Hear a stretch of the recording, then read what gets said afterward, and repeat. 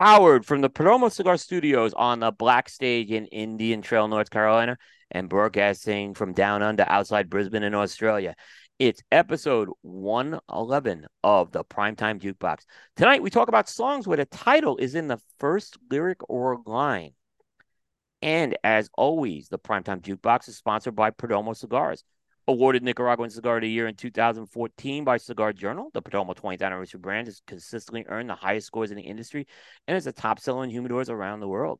The Perdomo 20th anniversary blend requires tobacco has been carefully hand selected and are well aged for a minimum of 8 years. The Perdomo 20th anniversary is offered in three distinct wrappers: a smooth, creamy Ecuadorian Connecticut, a rich, earthy Cuban seed Nicaraguan sun-grown, and a dark, oily Cuban seed Nicaraguan Maduro. Combining these beautifully barrel-aged wrappers with thick, high-priming binder and filler tobaccos gives each blend a balanced complexity with layers of rich flavors and smooth, elegant aromas. Perdomo Cigar is a family-owned and operated company headquartered in Miami, Florida, with manufacturing and agricultural facilities in Esteli, Nicaragua. Perdomo's highly acclaimed cigar brands include the Perdomo Double Aged 12-year Vintage, Perdomo 20th Anniversary, Perdomo Reserve 10th Anniversary line, Perdomo Habano Bourbon Barrel Aged, Perdomo Lot 23, Perdomo Imenso 70, and many more. For great tasting notes and pairing information, check out the Perdomo website at www.perdomocigars.com. And we'll mention JRE Tobacco. The authentic Corojo leaf is one of the most robust and flavorful tobacco leaves out there. During the golden age of Scotch Cuba, the leaf was choice to make some of the world's greatest cigars. Because it is one of the most challenging ones to cultivate, it fell out of favor by the 1990s. In the Hamastron Valley in Honduras, Julio Aroa took on the challenge of growing Corojo from the original seeds, and in 2000, he successfully reintroduced authentic Corojo back to the market. With over 50 years' experience in the tobacco business, from growing and curing tobacco to cigar production, the Jerry Tobacco Farm has been able to continue to deliver products to market with authentic Corojo. Now with Jerry Tobacco, Julio and Huso bring their very own brand to the market, and each contain the authentic Corojo leaf.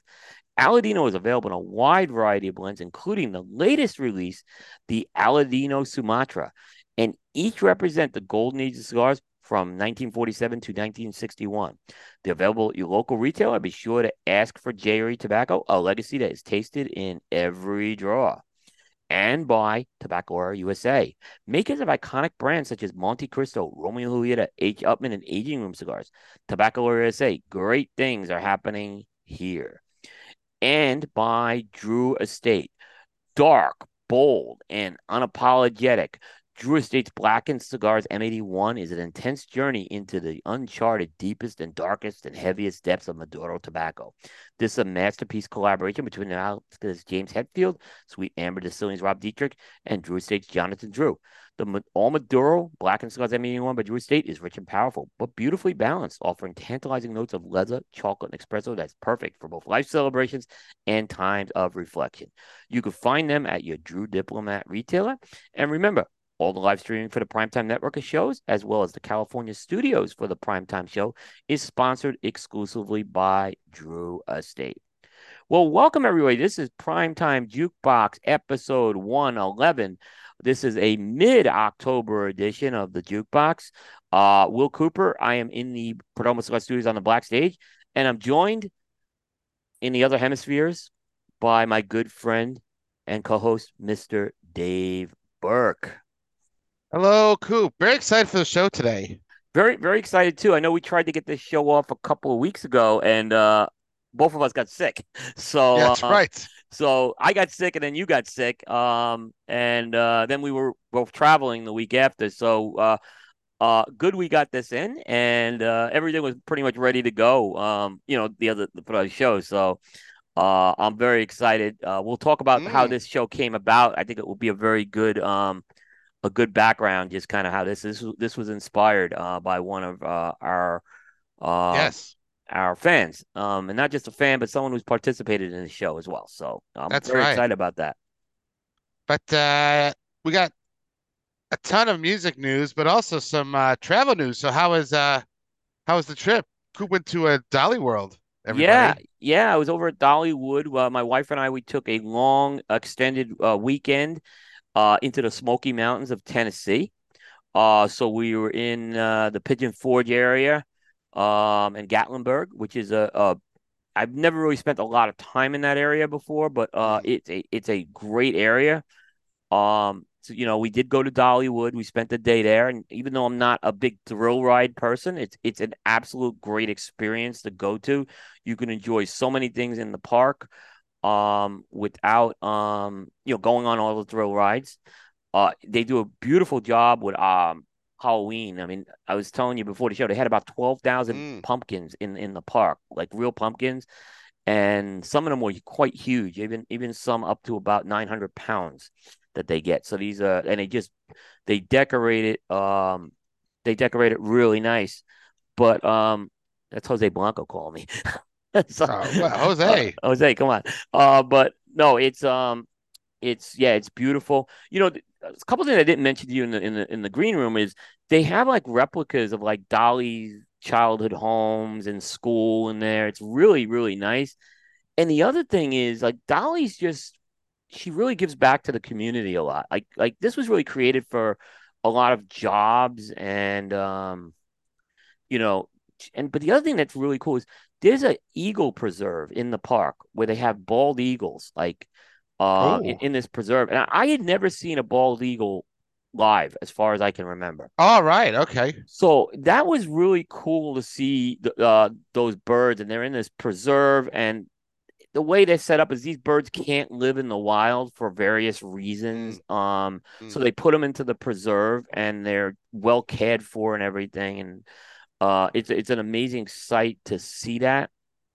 Um, I think I was also telling you it's a commercial area where Dollywood Mm. is. It's very commercialized. Reminds me of like Myrtle Beach, is one Oh, place yep. that comes to mind. But we stayed up in a cabin up in the Smoky Mountains, about 10 miles away, which we were in the woods. So I'll just tell you. So, Mm. and it was great because at night I had my smoking porch. The weather was good, um, warm, dry, but then the snow came in the night we left. Like before we left that night, the snow came in. And I got about 1 to 3 inches in certain areas in the mountains. So Oh, nice. yeah. So the other thing that was kind of interesting, when we were over at Dollywood, they had like Dave Garofalo had that New England Cigar Festival, and Mm. he brought in these micro wrestlers, like this micro wrestling thing, Oh, and nice. and the world headquarters were like right by Dollywood. We actually got Oh, picked. nice. Yeah, so it's a very popular thing there. And anyway, so we did other things. We went to caverns. We went to the Bush's Baked Mm. Beans Expo, which is actually a really cool thing. Some good restaurants we had. So we did a lot of shopping. My wife definitely did a lot of shopping on this trip, Oh, and live it up. yeah, yeah. So she helped shop for some things for Dave, which we're gonna send to him. Yeah. Oh. So we got some. I think there'll be one thing Dave will want for the show for sure. So, Oh, wow. but I'm not gonna tell you what it is. I'll surprise you with it. But I am positive you will like these things. So, Positive. yeah, we couldn't leave Nice. Dollywood without taking care of Dave here. So I Oh, mean, thank you. we couldn't. So yeah, I mean, so it was a great weekend over. I didn't get to see Dolly though, so we tried, but she was busy. Oh, yeah. Well, because the last time, so I was in Pigeon Forge. The last time I was there was probably like 1995, and Dollywood opened in 86. So it's Yes. kind of newer. It wasn't like people knew of it. I was on a camping trip with friends of mine, so we didn't go to Dollywood other than like go outside of it. We didn't go into it. Um, but all that would have changed. Like Coop was talking about how he had a hard time getting to the Dolly Parton statue in Pigeon Forge. And like we went there and hung out next to the statue and did all that stuff. So it's probably like so much more built up now than it was then. It Um, that was yeah. like 30 years ago almost. Yeah, and I'll tell you something. Like what happens is it built up, and the traffic can't handle it. It's really Yeah. congested. Like especially when you get in the mountains, it's a different story. But it on those main roads, it's just congested. And it was a good weather weekend, so a lot of people came into town for Mm. this. I'll say this: Dollywood. I would put Dollywood as good of an amusement park as I've gone to. I would put it. Oh. I'd go there over Disney any day. So Oh, nice. yeah, it really was great. Like I said, she built that park really to create jobs, and Yeah. it did that. Not only that, it created a lot of jobs in the whole area as well. Mm. Hotels, restaurants. Oh, it wouldn't. Yeah. There's tons of attractions, and there's roller coasters all over the place, Dave, and they build these roller coasters into the mountains, which I've never seen that done before. All right. So it's a different, yeah. And we didn't go on any. That's not roller coasters. Really aren't my thing. So All right. but uh, but we went on a couple of, like we went on this lumberjack chairlift, which was fun. Like we had to literally like use rope and pull Mm. ourselves up, and that went up pretty high, and that was fun. So did some stuff. We did like bumper cars and stuff like that. They have another thing that's really cool is there's like an antique car area they have now. They don't have All right. Okay. not a ton of antique cars, but it's got the feel of like a 1950s town. So it has the diner, it has a drive-in Mm. diner, it has a car dealership. It was just well laid out. It's a big park, is the last thing I'll say. So it's hard to do everything in one day. If you probably it's It like a is. weekend. Yeah, we only spent one day there, but we had a great time, so it was good. Um, Speaking of Dolly Parton, that's gonna head us into music news. We got a ton of music news. Yeah. I didn't put this in the notes, but I did tell you about it. Apparently the big news that came out yesterday is that Dolly Parton will be doing the halftime show of the Cowboys Commanders game on Yes. Thanksgiving. Um, and Dave, we were messaging on this because I said this seems like it's a new thing, Yeah. which apparently the Jonas Brothers did this last year, but I've no memory of that. I don't either because what happened is we went to eat dinner like around halftime of that game. So we kind of turned the TV, and it was a Cowboy game, and we turned it off. So I didn't realize that. But I think it's the Fox game, and I think, Fox always likes to blend in the entertainment, I think. Mm. So I think now this is probably going to be something that's going to be interesting. And the fact that they picked Dolly, I think first of all, it's a great pick, and it's right around the time the album will be coming out. So I think it's a Yes, good. it is. It's. I'm hoping we like. I'm hoping it's kind of a mix of classic and Oh, I'm sure it will be. new stuff, and maybe there'll be a guest appearance. That's kind of what I think we have to keep our eyes on for. You never know. Like I was messaging to Coop, and I'm like, "Is this a thing now?" And because yeah, like I've never heard of it. Um, but the only thing I can think of, Coop, is uh, it's to try because usually because Thanksgiving and football games usually rate really high, Yeah, but maybe they're like, I think it could be seeing the now. This would have been in the works for a while, but you see how people like Taylor Swift and stuff bring in so many casual fans that wouldn't yeah, watch otherwise. Like maybe like, well, maybe people tune in just for Dolly. yeah. And I've been Everyone's at home. It's yeah, Thanksgiving.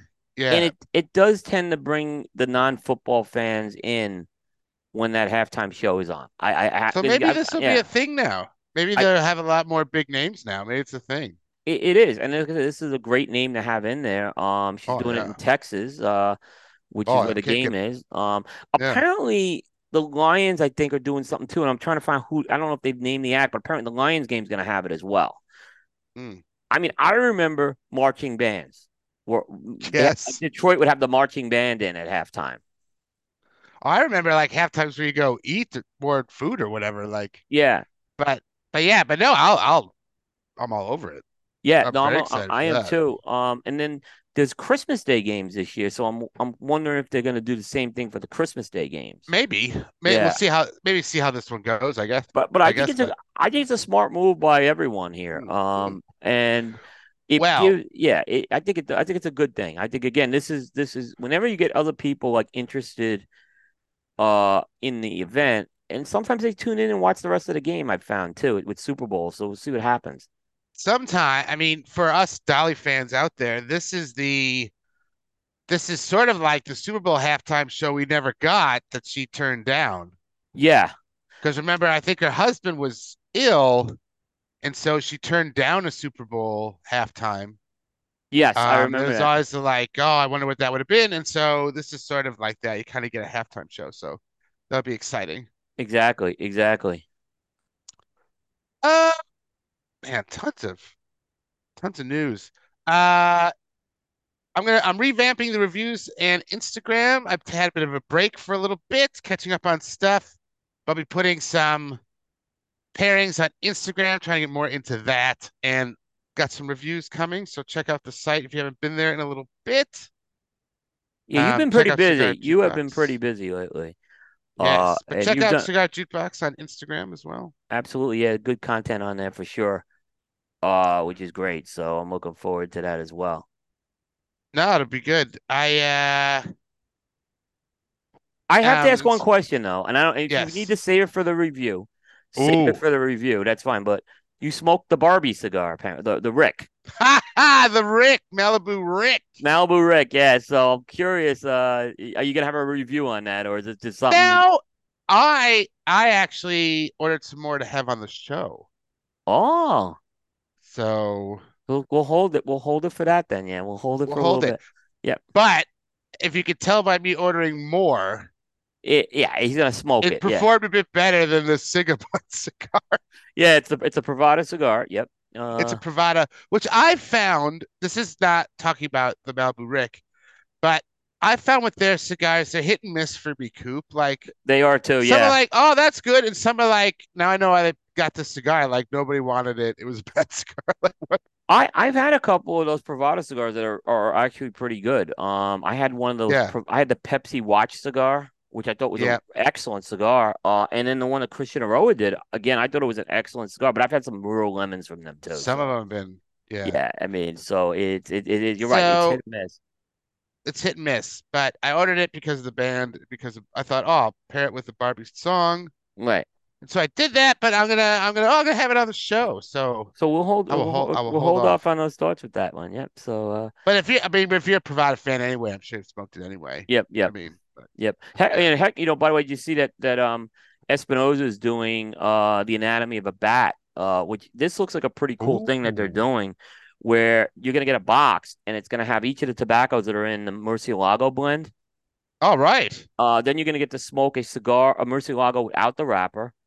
Then you get a regular Oh. Murcielago, and then you get a special Habano version and a special Connecticut wrap version. So Oh and wow. apparently Hector's doing a live stream with Eric Espinoza on October 30th, where they're going to break down the whole thing. So I think it's a Jeez. pretty cool concept they're doing. That's going to be through Pravada. You can order that through Pravada if you're interested in that. Ah, Yeah, that's very interesting. yeah, yep. Um, but then I got concerts coming up, Coop. I got Yeah. Oh, the yeah. You got a Chicks lot of next time. week. And then in November I got Sir Paul McCartney is coming to Australia. So you have So I'll tickets to get to all see this. him. You have Yep. tickets. Paul McCartney. It. I'm just telling you, it's one of the top concerts I've ever gone to. Oh, Um, don't like, and he's gonna do Hey Jude, and that's probably gonna be the yeah, yeah, highlight of the yeah, night. When he does Hey Jude, it's like I'm not gonna say anything else if you don't know how he does Hey Jude live. So I'm just gonna keep it yeah. quiet. But yeah, I saw Paul back in 2005, so it was a while ago. Nice. Yeah, Nah, I'm and interested in a bit of Wing stuff, a bit of Beatles stuff. It should be a good time. yeah, he'll do. His drummer's amazing. If he brings Abe Mm, Gabriel Jr., he's a big mm. guy on the drums. You'll see why Ringo's not there. So, Ha ha. yeah, Um, and the but yeah, chick. I got that. Yeah, and the Chicks next week. Can't wait for that. But it's gonna be great. So I'll have, some thoughts on those. And finally, Coop, I will be going in February to see the Taylor Swift Eras Tour in Sydney. I got tickets, but you don't need tickets because the movie's out, Coop. Yes, the movie's out. I probably will wait for the movie to come on to the streaming services, but because I just don't go to a lot of Yeah, I movies. But yeah, probably will as well. My yeah, daughter does not want to see it because she doesn't want to get spoiled for the concert. I understand. I can understand that. But the good thing So is we'll we'll probably probably be watch it available. after. Yeah, you can get it afterwards or stream it or something like that. Yeah, so you could probably get a DVD or something like that. So I think I can understand that. Now, there's a lot of interesting things I want to say about this movie. So I don't know what the weekend is. I think it was like 90. I don't know. I can't remember. So it made 39 million in the first day. Which is a So great. Yeah, yeah, it's pretty good. So to put it in perspective, Barbie, which Coop mentioned before, is the biggest movie of the year, clocking in at 1.5 billion. And that's still in the theater. It's been in the theater for 87 days, yeah. which is crazy. When It's you get still making money. when you have a movie these days, 90 days into the theater, that's a Oh, this big is deal. insane. Yeah. Um, I mean, it wasn't a big deal like when we were growing up, like ET and stuff would be in the theater for like, a year, but it's a big deal now. Um, that made 70 million on day one. And much like Barbie, this is going to be in the theater forever because everybody's going to want to see it. People are going to want to see it multiple times. Like it's a concert movie, so you can't like spoil it really. I mean, No, um, and they could hold it back from going to streaming, right? So they could yeah, do a few runs with this, which I've yeah, seen. I remember they did that with U2's Rattle and Hum, and yeah, when Prince did Sign of the Times. They do a couple of runs with that sometimes. So they may not be tempted to put it right away onto the streaming or yeah. DVD. So I think it'll probably make close to like 700 million, I think, It's for already like a at big 120. Marvel movie. As of today, it was at 123. Yeah, I think it'll make, oh, it might even make a billion. It might be close. It'll be close to a billion probably Yeah. then, if it's 123. Uh, which is similar to Barbie, I think. And Barbie made 1.5. And this has legs as well. Like people went and saw Barbie like forever. And then this is the same thing with this movie. Yeah. Now, interestingly enough, Coop, much like how Taylor's doing everything, there's no distributor.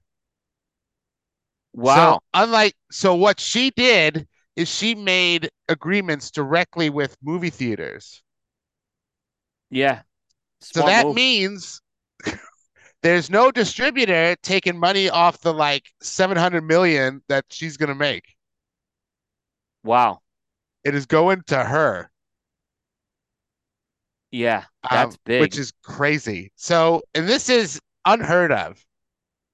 This idea that no one is distributing it, that she's making all these deals directly. So she made a deal with AMC directly in the States, and then I mean, they might have like it's playing here. She might have a regional distributor, like an international distributor, but domestically, no distributor. It She made makes a a deal lo- with it AMC. makes a lot of sense because literally your job of the distributor is to get that into the theaters, right? Yeah, yeah. She doesn't need to do that, She right? need to do that. You don't need to do that. So like now some people just don't want to be in that business. I get it, but Taylor's not, at least right now, she's not in the filmmaking business either. So she may No, do, but I have always said that for major concert tours, they should do the film. I mean, they mm, do it to direct the video and the streaming, but I think I think when you go see a concert film in a theater, which I don't know how many you have, I gotta say it is a mm, very good experience. You get uh, sound and everything. Yeah, funny you say that, Coop, because the other person that's doing this is Beyonce with her Renaissance tour. Will be interesting. releasing a Yeah. movie as well. Now she did that with Homecoming, but that went direct to streaming on Disney Plus, and it was amazing. I watched that. Um, and so, and that'll be another very popular concert that'll be hard to get a ticket for that tour. I think it's coming here. And so that'll be good too. I mean, it's just good that these really high profile concerts that are hard to get are going in theaters. Production value looks great. Um, there's a review on the YouTube site. Chris Stuckman, his YouTube site, does a review of the movie. And he talks a little bit about this whole distribution thing. Um, so yeah, Taylor is making headlines everywhere. Yeah. Uh, Uh, that's good. Yeah. So definitely, yeah, she's gonna be very active. And she's still finding time to go to football games. So, hey, well, apparently, uh, her and Travis went to New York for the weekend because the Chiefs had the week off, so they were around New York oh, over the weekend. Yeah. well, good work. Yeah. My daughter has already highlighted to me that we have to make bracelets before we go to the Taylor Swift show because they trade bracelets there. So we got to do that. So I'll be making like hundreds of bracelets apparently. Um. That's the thing. Make a friendship bracelet and you put a title of the song on it. And then when you go to the show, you trade with other Taylor fans and you get bracelets. Yep. So There you that's what we're go. gonna do. But yeah, lots of music news. So yeah, so keep an eye on that movie. I reckon that'll make a boatload of money. I can imagine. Yeah. I don't know what it's like to produce those. Usually, what they do is they shoot multiple days and they just sort of put together like the best set.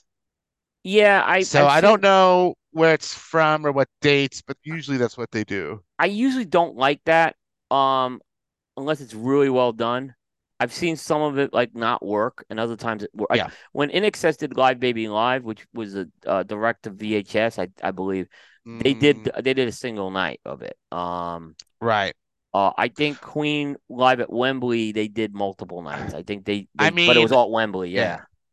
I mean, Beyonce's Homecoming was the 2 nights at Coachella. And the way they did that was cool because she wore like two different outfits and they would like hard cut like so in a song they would hard cut from her one day to like her singing the next verse from another day. It was crazy. See, and it can work, and it can work. I've seen it work with it. It's just you gotta have really good production to do that, which I I oh assume. yeah. Yeah, yeah, I think the cool thing is going to be usually a lot of them have the behind the scenes stuff.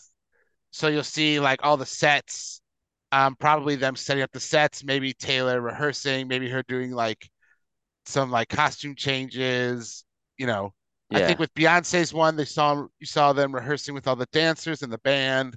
So you get if you're a big fan, you get these really cool like behind the scenes concert things. So that'll be fun Yeah, as I well. I agree. Yeah, Um and of course, Coop, they have a collectible cup at the movie theater, so you know the Swifty fans would be after that.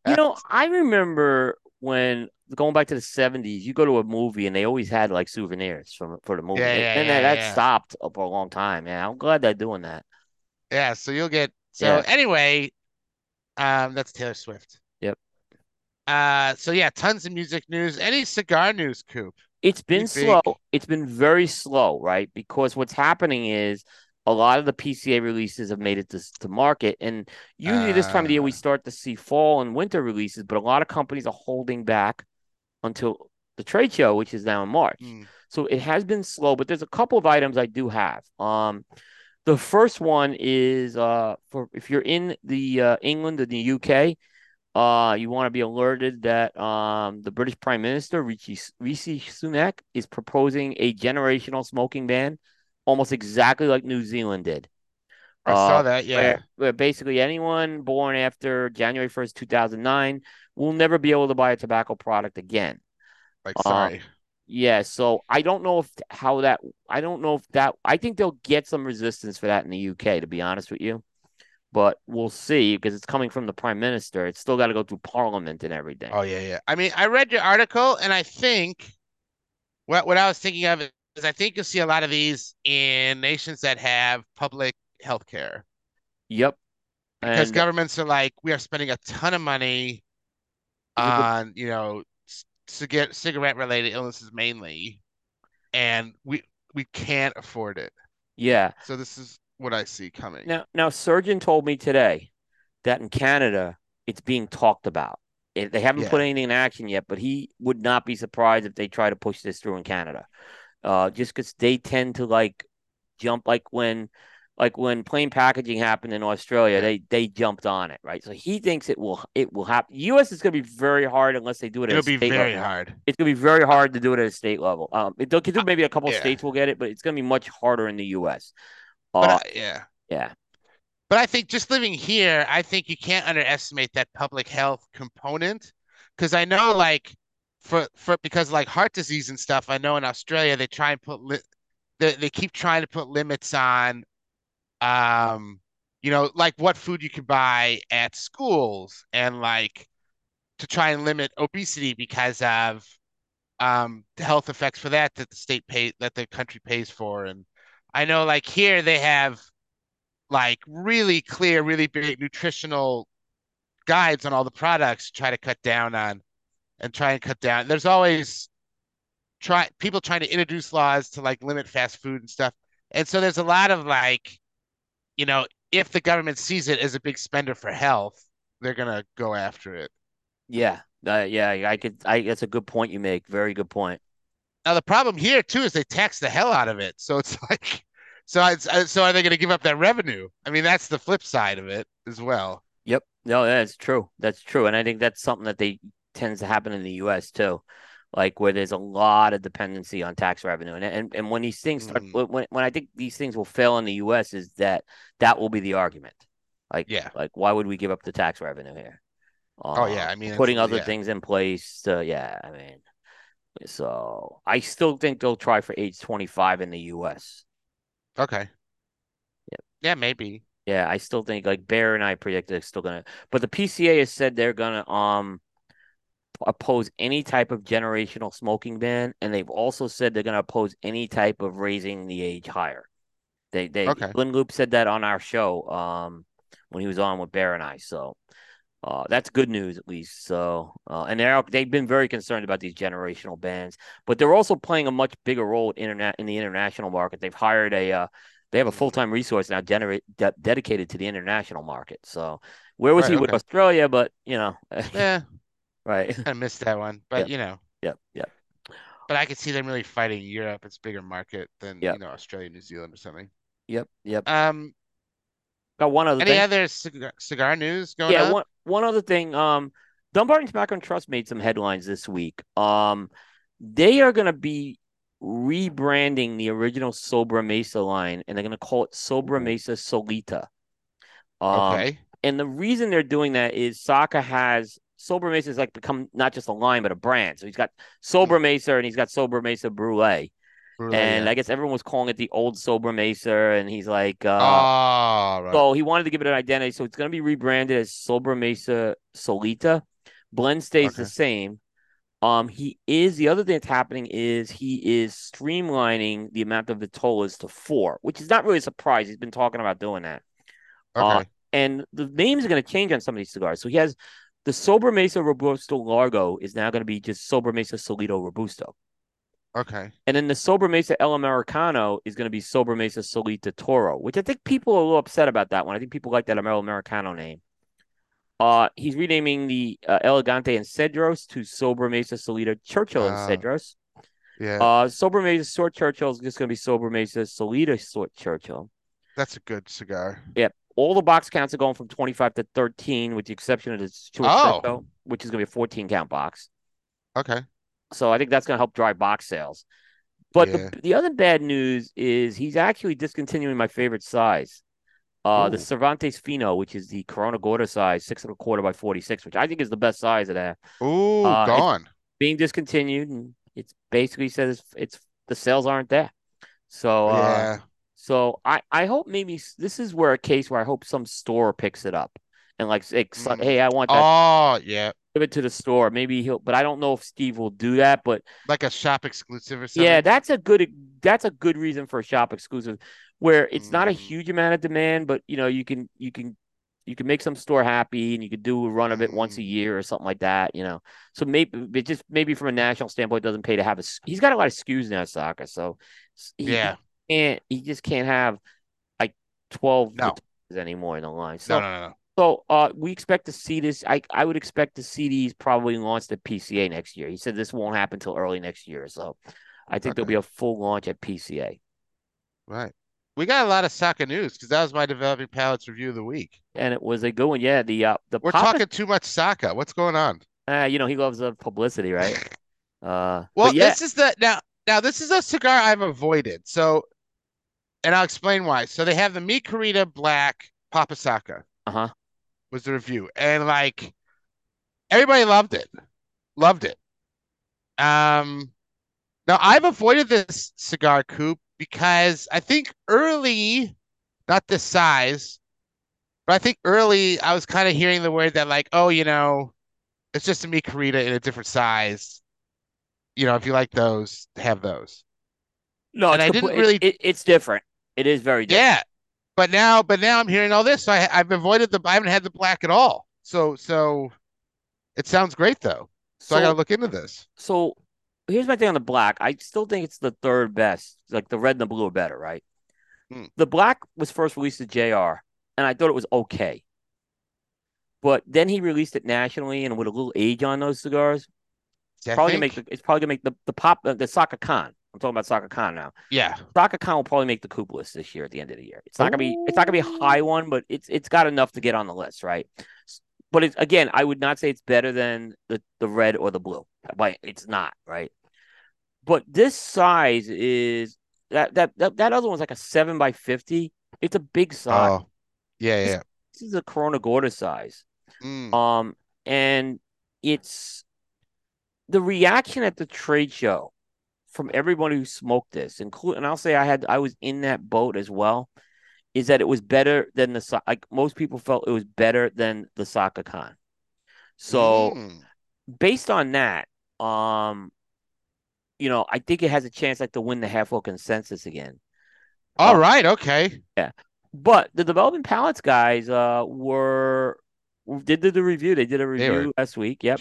hugely positive. Yeah, and it's by the way, it's 5 and 5/8 by 48 is the size. Mm, Um, and they liked it. Yeah, I'll have to. June really liked it, if I remember June correctly. really liked it. Aaron gave it a good. Seth was the but Seth didn't hate it. No. Um, the comment that Seth made though. He says, I don't know why, but it made me think of the dirty rack when I was smoking it. And he called Yeah, it a yeah, beautiful, yeah. and he's right. This is that Saka likes that. He's really good with that size, right? That's what people are saying. They're thinking like that it's Dunbar and Trust Dirty Rat is sort of what they were Yeah. saying on the review. Yeah. And everyone feels like the size, these were blended to the size. So it's not just Which is taking, fine. like, it Dirty was Rat's tweaked and great. stuff. Yeah. But Aaron was really, Aaron, was saying he would come back to this when he's looking for Yeah, a that's heavier. that's uh that's high Yeah, praise there. yeah, yeah. So Saka saw the review. Did you see? And he did like a war and peace Yes. on it. Yeah, of I course he don't did. understand the review, but these guys are tough. So another update today. Yeah. Kind of quick. So Halfwheel put their review out today, Yes. And he as we're commented on recording. that too, I And think. he Yeah. commented about, yeah, they give it a 91, and he was complaining it should have been 2 points Oh, higher. oh, jeez. But it will. I think Meat Karita Black will be the favorite for the consensus at the end of the year. Okay. And from how I understand how the consensus works, is they do the line, they don't do the Vitola. Oh, So yes. Okay. I think if they do it, it will encompass both Saka Khan and Papa San And the okay. with Corona Gorda. So it'll be interesting. But yeah, they like this cigar. They were very high on it. Well, Like I'm gonna buy 7. What do you think of that, Saka? Or you can send me some, Steve. You've Yeah, been on well, the show before. he normally starts sending cigars out to the media this time of the year, so we should get some. But yeah, so I'll have some. I will send you if I think I have a couple of Saka cons. I can send you those. I'll send you one as well just to see you can have something to gauge it by. It's definitely different than like I said. I think the Okay. black. If you had to rate the blue, red, and black. Now there's a green. Now there's a green one too, which Yeah, I is haven't had that. I haven't had that one either. That's an event one right now. But I would say right now, I would put blue first, red second, and black third. But black is All not right. horrible, like I said, but it's not as good as those other I two. gotta try this pop sock because people love it. I think my favorite Mikrita is the firecracker still, I Well, think. yeah, I like the Gorditas in both those 4 by 48s Yeah. he's done in the blue and the red. Yeah. I've actually not had the actual firecracker size of that. Ooh, it's So, good. but yeah, the firecracker became basically the tricky chocolate line. Yeah, that's what I It's heard. just Yeah. that Dave had the size, the 3.5 by 50. So yeah, Speaking of cigars, Coop, yep, this is what I'm smoking. I'll try and say it properly. yep. It's the Roma Craft. It's a Quinquagenario. Quinquagenario, yep, you got it. There is Quinquagenario. Interesting band. He's got the navy blue with a very sort of like uh New Englandy sort of vibe going on here. It's got like a pinstripe on it. I haven't had this cigar. This is I got this um Mike at Cigar Hustler sent me this with a recent order, so I was saving it for the show, so I have no idea what this cigar is like at all. I'll give you my feedback when you give So I'm your excited to feedback try it. on it. But the deal is that's the cigar he did with Ernesto. Yes, So yes, yes. it's produced in the Dominican Republic and it has much more higher concentration of Dominican tobacco. So And this I'm not gonna say anything else until you smoke it and we'll get some feedback on that. there's a lot of hype around this cigar before it came out. Like Yeah. I remember there was a big push a lot of hype around it, so I'm excited to try it. Yeah, it definitely was because obviously him doing the project with Ernesto, and this was Mm, commemorating his 50th birthday. I think there's gonna be other quinquagenarios. Like I think Mike Rosales' 50th birthday is coming up. I think they're gonna do one for his as well. mm, Don't know where it's gonna be made or anything. But this is a limited run for sure, from what I understand. I think it's one okay. and done. Yeah, Oh, is it? Okay. I believe it's a one and done. Yeah, so you want to get those if you're gonna get them. Get onto it. All right, Coop, what you got? So I went with a theme tonight, which we're doing lyrics and first lyrics in songs. Songs that you are titled based on the first lyric. So I Mm, went with a installment of a first cigar in a series, which is the Trinidad Espiritu number one. And this is so there's a number two that came out. Now there's a number three that's coming out. oh, jeez. This is one that is done with AJ Fernandez, and it's more of a it's got a more of a blend of Latin American tobaccos. It has a Mexican wrapper Mm, on it. So Bear's a big fan of this cigar, by the way. Bear, okay. I think this was in his top. I want to say it was in his top three one year. Cool. I've smoked this before, not as high on it, but a very good cigar still. I think it was better than the Brazil. The Brazilian was the number two, and then they're Okay. doing another Mexican theme for number three. But this was definitely better than the Brazilian. And it had a very good first impression. I remember with this cigar, which was the other reason why I picked it. Oh, So nice. I like kind of how they've been resurrecting Trinidad. It's a great brand. Mm, Um, so I'm gonna. This has got some age on it too. I think it's about 4 years old. This one. So nice. so I want to give a shout out to Surgeon, of course, got the V cut, did the of V course, cut on the yeah. cigar, of course. Surgeon, he is a V cut. He likes the V cut. Likes his V cuts. Yep, he likes his Lanceros. He likes his V cuts. Oh, that's Uh, so. Now, okay, so we're doing okay. Now, this was a topic suggested by Matt from How About That Cigar, Matt Ty. yep, he texted me this idea.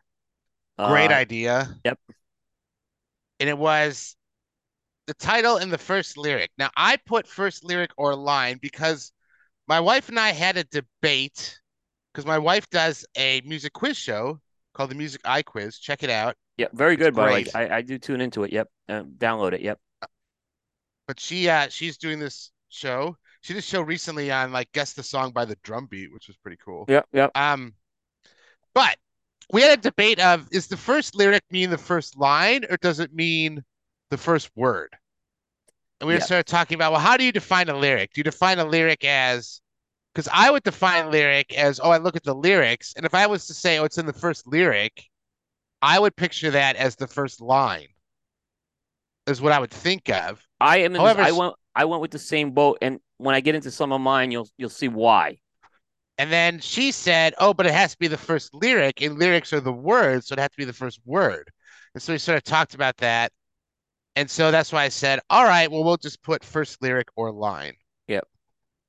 Um, I actually thought it was going to be a lot harder to find songs than it was. It's surprising how many are out there, to be honest. I remember when I went to you with the idea, you were a little hesitant. I'm like, well, It's like, it's like, ooh. and then you gave us, and you guys, no, I came up with a whole bunch, and I'm like, And then yeah, then I texted so Coop like an hour later and I'm like, I have yeah, 50. yeah, already 50. So, yeah, so yeah, definitely. There was some challenges with it too. I'm not gonna say it wasn't Yes. because I went Oh through no, this. I mean, I went through the dilemma yeah. like what you and your wife. Do I do the first word or do I do the first Mm, verse or do I do the first phrase or sentence? I went yes. with the first phrase or sentence is what I did. Because you'll Because see I there's was a couple that are mm. like it makes sense. It would fall into this. And then some of them you're like, oh, I swear that's the first word they say. And then you call up the song and you're like, oh, it's not. Yeah. Um, so it was fun. I love doing this is fun. Yeah. And it was very surprising when I listened to some of the words and some uh musicians, Coop, like have a ton of them and some hardly do it at all, Yep. Yep. which was I found very interesting. Very yeah. Um, Yeah. I mm, agree. I noticed that too. ooh, so let's make this happen, Coop. Let's Yeah. kick this off. Yeah. We each picked 10 songs. So I'm pretty excited about this. Go ahead. Let's kick us off here, Coop. All right, mine are in Oh, alphabetical order today by the song oh, title, love it. So there's no but I just put them in alphabetical order. So Nice. I'm starting off with a disco track, okay? Yep. And Nice. the track I picked is a very popular one hit wonder disco track. It's called "Ain't No Oh, Stopping Us Now" great song. by McFadden and Whitehead, who are Gene McFadden and John Whitehead. Um, if you saw this movie Boogie Nights, um, they used this song as kind of to change the decade from 79 to 80. And that's kind of always All visioned this. right. This was kind of like towards the end of that 70s disco in there. And the first line of this song is the chorus. Ain't no stopping us now. So there's no debate on this one, right? Yes. You may hear a remix version that doesn't have that in there, but the Mm. pure version, the track that was cut was "Ain't No Stopping Us Now." So it was, and here's the thing: what I said there are three approaches I took to this. Okay, the first Yes. one is the title the title of the song is in the first verse and it sets the tone of the song. Yes. The Yep. second one is it's an early chorus, and the third one is just something cool that they throw in for Kind of whatever reason. cool. Like this Yeah. is early chorus they do. So get you right into the song right now. Uh, it's it was also Larry Holmes's theme song for Going Into the All Ring. right. Was yeah, he would use this song again, and he was champion in the late 70s, early 80s. So, but what's interesting about there's an interesting story behind this song. This was a like many people thought this was a song about the African American community, like Mm. kind of rising, and it really wasn't. It was actually written because McFadden and Whitehead were having a royalties issue with Kenny Gamble and Leon Huff, who they created that whole sound of Philadelphia, and they were the record label. So All they right. did that, and originally this song was going to go to the OJ's, but somehow they got to do this song. Like they wrote this song, and it was going to go to the OJ's, and they wanted to do it. So they went and did it. All right. I love this song. It's a great track. Like I said, these guys have these guys, like I said, they really didn't do anything else. But like I said, I always liked this song because it was that bridge into the '80s, and it was sort of Mm. the end of the disco. Kind of ironic that this song would. There's no stopping us now, but the disco era stopped Yeah, that was. a Stop it. couple years later. So yeah,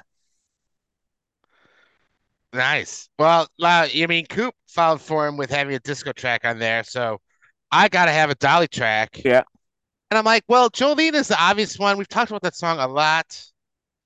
That's in the first lyric. So I'm like, well, let's find another one. And it's exceedingly difficult.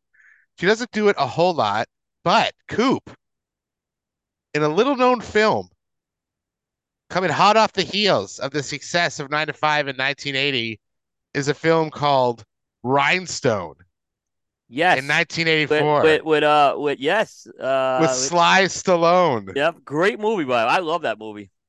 The movie is Dolly Parton is a country singer at like a bar, and she makes a bet with the manager that she could turn anyone into a country star. Like, give me anybody. I could turn me into a country star. The manager's like, cool. If you do that, then you're out of your contract. You can do whatever you want. If you lose, then you're like, you got to sign another like Yep, 10-year contract or something. And she's like, sure. And he's like, I get to pick the person. I'm picking that taxi driver, Sylvester Stallone. yep. And comedy ensues, Coop. Uh, so this is actually the track I chose is Stay Out of My Bedroom, which is a duet with Di Parton and Sylvester Stallone, Nice.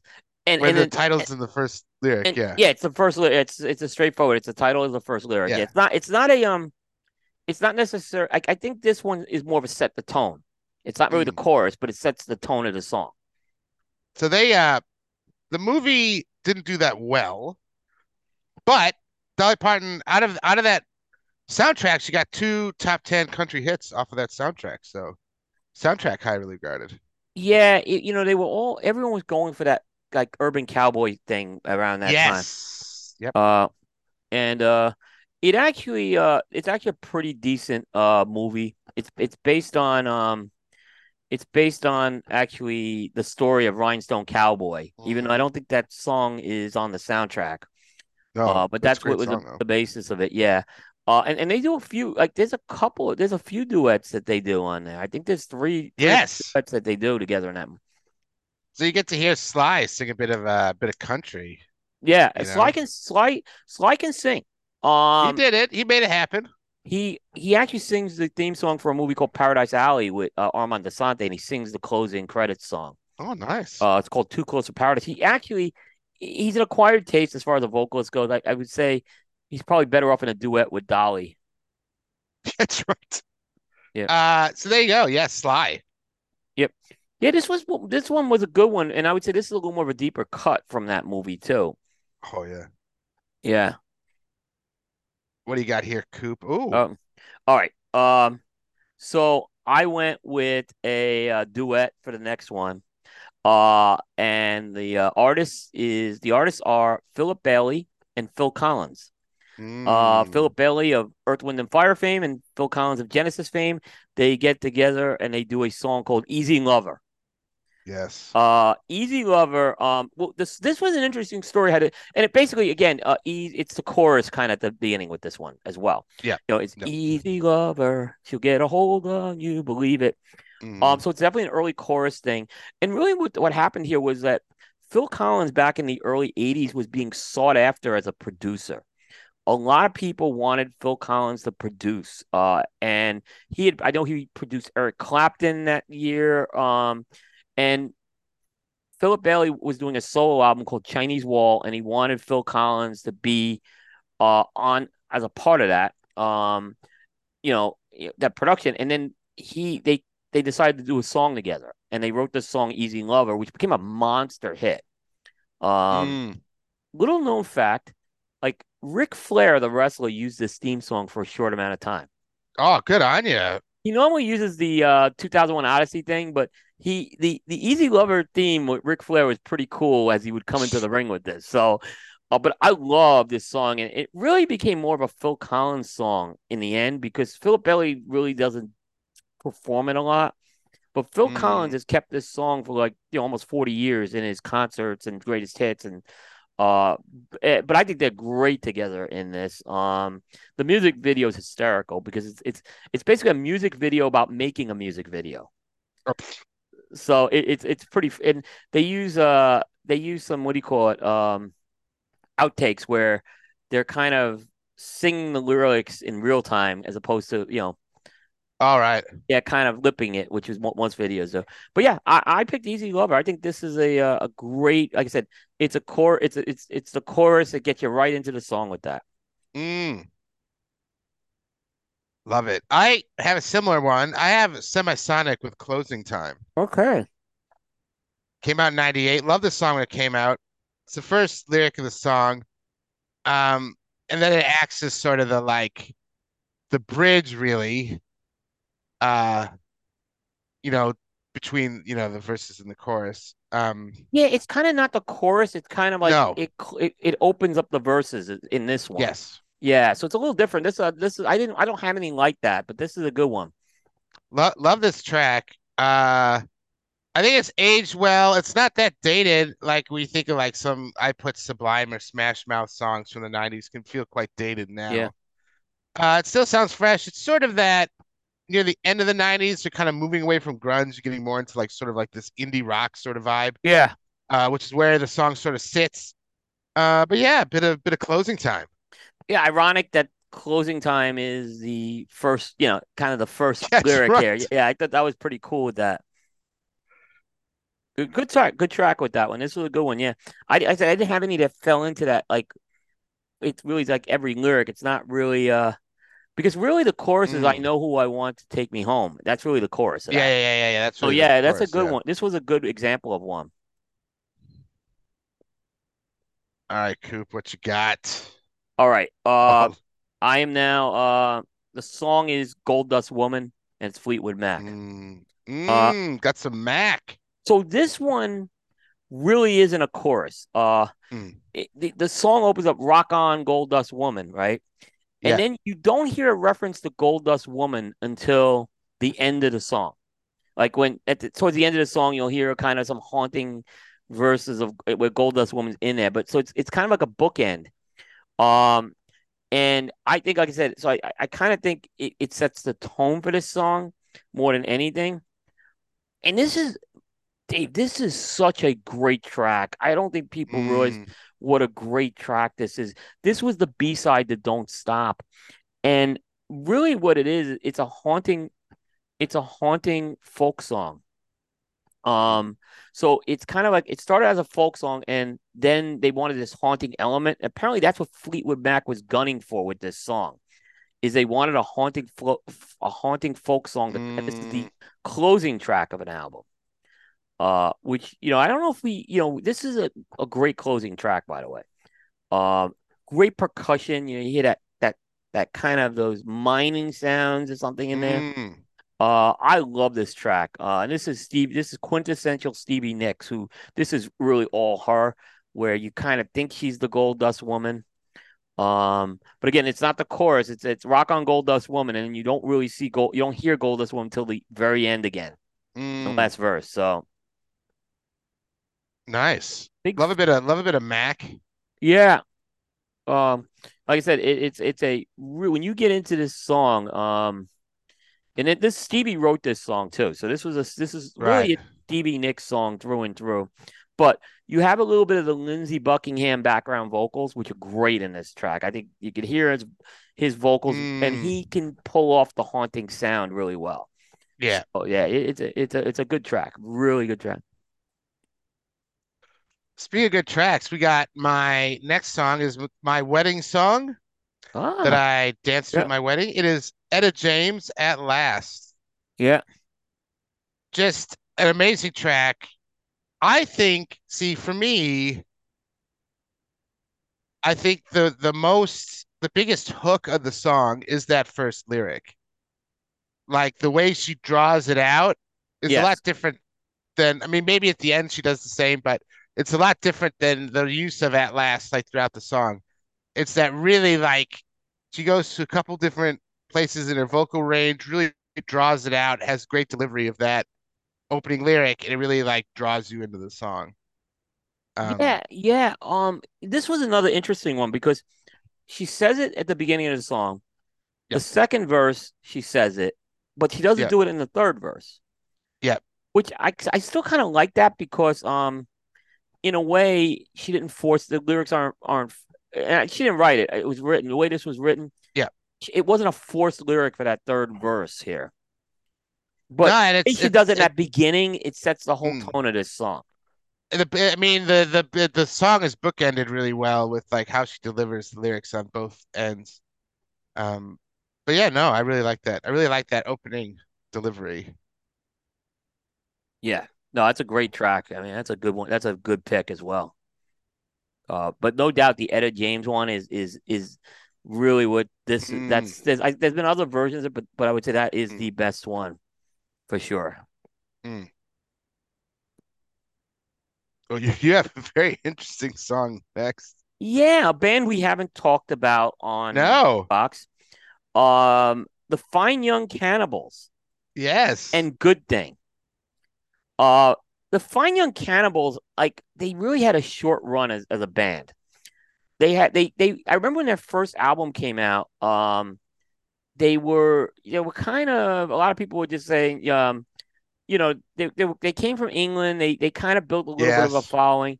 The second album like went monster. I remember it was right around when I graduated college, and they had two number ones of that. They had She Drives Me Crazy and Good Thing. Mm. And then the band completely disintegrated. They tried to get back together once. Uh, Uh, but Good Thing is a great song, okay? They describe it as retro soul. I describe it as mm, modern doo-wop. To me, it was like a modern doo-wop song. Um, yeah.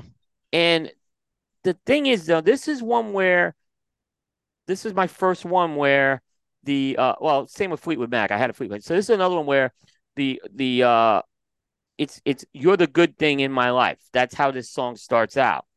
I think this was totally qualified for just like Gold Rock on Gold Dust Woman. I think this Yes. totally qualifies for first one in there. Um, and I just like I said, I think it's a really cool song. It's one of those songs. Like I'm not a huge fan on Cannibals song Mm. but this song, it's one of those songs I remember. If I travel into another city and I'm like driving down, like I remember I was driving in Los Angeles and I put this song on, and it's just kind of a cool song to drive through a city with, Mm. like or Mm. Vegas. Yeah, Um, yeah, yeah. yeah, and it's just. But yeah, the Fine Young Cannibals, essentially, yeah, they disappeared in that. But Good Things also used a lot in this song. They use it. It's in the chorus. Several times after that. But they Mm. start off the song with "The Good Thing in My Life." So I think it's a combination. It sets the tone and for that song is what I would say. It's not an early. They don't use it as the early chorus, but they set the tone with it, kind of like Goldust Woman. No, but like you said, I mean, it was a band with a very short lifespan, wasn't it? It was very sort of I mean, when they miss had them and they're gone. when they had the two number one hits, I was like, I didn't like "She Drives Me Crazy" at all. I thought it was a terrible No, song, right? But it's this what it song was. Yeah. really, and it was like if you listen to some of this album they did it's from the album The Raw and the Cooked. It's not a bad album actually. Um, and like I said, I thought their lead vocalist is Roland Gift. He is really good on Mm. this. But I don't know. I don't know if this band would have made it maybe much longer either. They just No, seem but you get another album, surely. I mean, another hit, but they came back. They came back like they tried to do a comeback. mm. Um, but they I remember they were they got I remember She Drives Me Crazy got all the nominations like for awards Yeah, it like did. grant, but Good Thing was me the better song. So Mm. it they actually got a Grammy nomination for the album too for Roar in the, Mm. which I didn't think it deserved it. But do you know who beat out do you know who beat it out that year? When was it? 1990. Do you know who beat out Fine 90. Young Cannibals for album of the year in 1990? 90. Yeah. Album of the year. Yeah. Oof. Because this one, okay, so I'll tell you who was up against, and then I'll tell you who won. Traveling Wilburys, Full Moon Did they Fever. win? No, wait till I tell. The last one will tell you who won. Oh. Traveling Wilburys was nominated. They don't win. Full Moon Fever. Tom Petty doesn't win. Ooh. Roar and the Full Cook, Moon which I think Fever. was probably the fourth best of the albums, didn't Yeah. win. End of the Innocence by Don Henley didn't win. Who wins? Ooh. Bonnie Raitt, Nick of Time. Oh, did we had talk about this before? Yes, that's why I burned it up. Like with her recent Grammy, it's like, what is Bonnie? What's going on?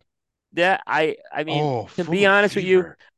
I remember watching those Grammys. I'm like, well, anyone's gonna win with Bonnie Raitt, right? I mean, and I didn't think the Fine Young Cannibals would win it. I thought they were gonna give it to Henley that year. And they ended up giving it to Bonnie Raitt.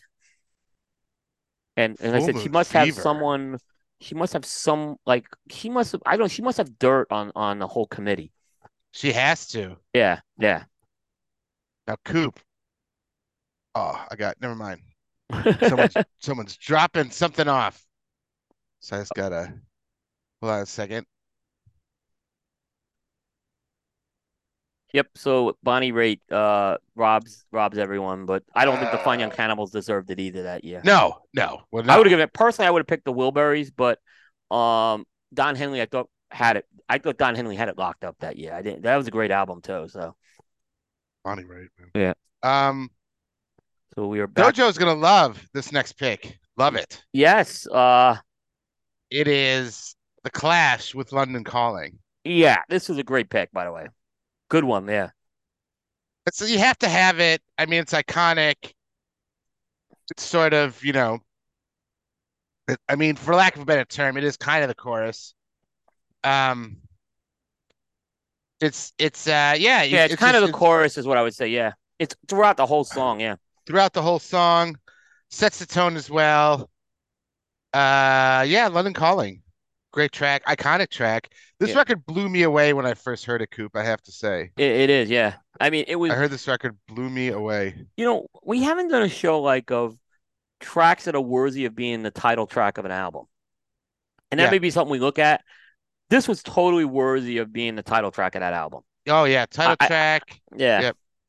yeah. So yeah, this one, great track. Dojo. I mean, we did the album archaeology show with Dojo, Yes. 1979. Double album. Yeah, and just the way, again, you got to give the what do you call it? This is Joe Strummer, Joe Strummer. who's Yep. gonna come up a little later with me. He will. Yep. Mick Jones and Topper and Paul Simonson, they wrote this. You got to give it to them. This was a well written song. Oh yeah. Yeah. No, great song. Yep. And fit the challenge. I Yep. love your next song though. Love Yep. it. Yeah, this was I don't know if this was an easy one to pick. Um, but I went with it because I think it's such an influential track. We're It was going very back influential, yeah. to the we're going back to the disco, kind of towards the late part of the disco era. The song is "Good Times" by Chic. Um, Mm, and this one is the chorus is really the beginning of the song. All right.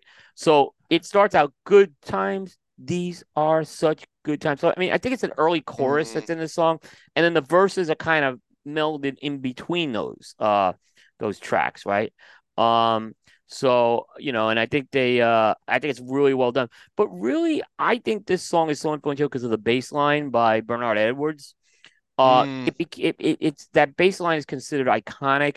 It's considered the foundation of this track, and it's the reason why this track was so sampled over the years. yeah. So many artists have sampled this track. Obviously the big one was Rapper's Delight. Um, Mm. so by run by no, Sugar not Hill Gang. the Sugar Hill Gang. Yeah, thank you. Yeah. Age of Get Me. So I mean, and there was a whole dispute with that for a while, and but yeah, I again, I just I like this. It's an early. It's best ways. This is an early chorus they're using of it. Uh, and they use this. They and at the end the same thing. They kind of there's a great hook at the end of this as well. So again, I think it's a very influential track. This was and that's Mm. why. And it was an easy pick. It was like this one's too easy, but it's so influential that's why I picked it. Yeah, Like, hey, Easy's fine, man.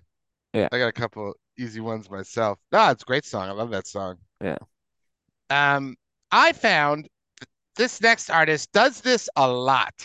yeah, He loves it. And that's Bob Marley. You could pick a number of tracks from Bob Marley. I picked Could You Be Loved is a track I picked. yep, Um, but he loves doing it. yep. Loves it. Exodus, same thing.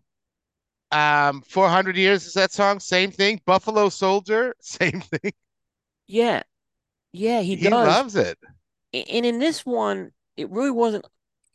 It was kind of again. I think it set the tone of the song a little more than the Oh chorus yeah. because the chorus is a little more. There's a little more with the chorus. Like when Mm. you get into the song, the chorus is kind of. It's not really the chorus. Is I would say well, it is. It's kind of the middle of the song. Yeah. It is, and I, then at the end again, and then but it's not really a full chorus. It's used different ways in this song, is what I'll say. yeah, no, it's but when I started listening to Bob, I'm like, man, Yeah, Bob. I didn't think can't that get until you enough of said that. this. Yeah, I think No Woman, No Cry as well is like that.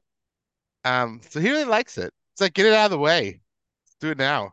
yeah, But yeah, so no, I like the song. I mean, I love Bob Marley, so gotta have Bob Marley on there yeah. somewhere.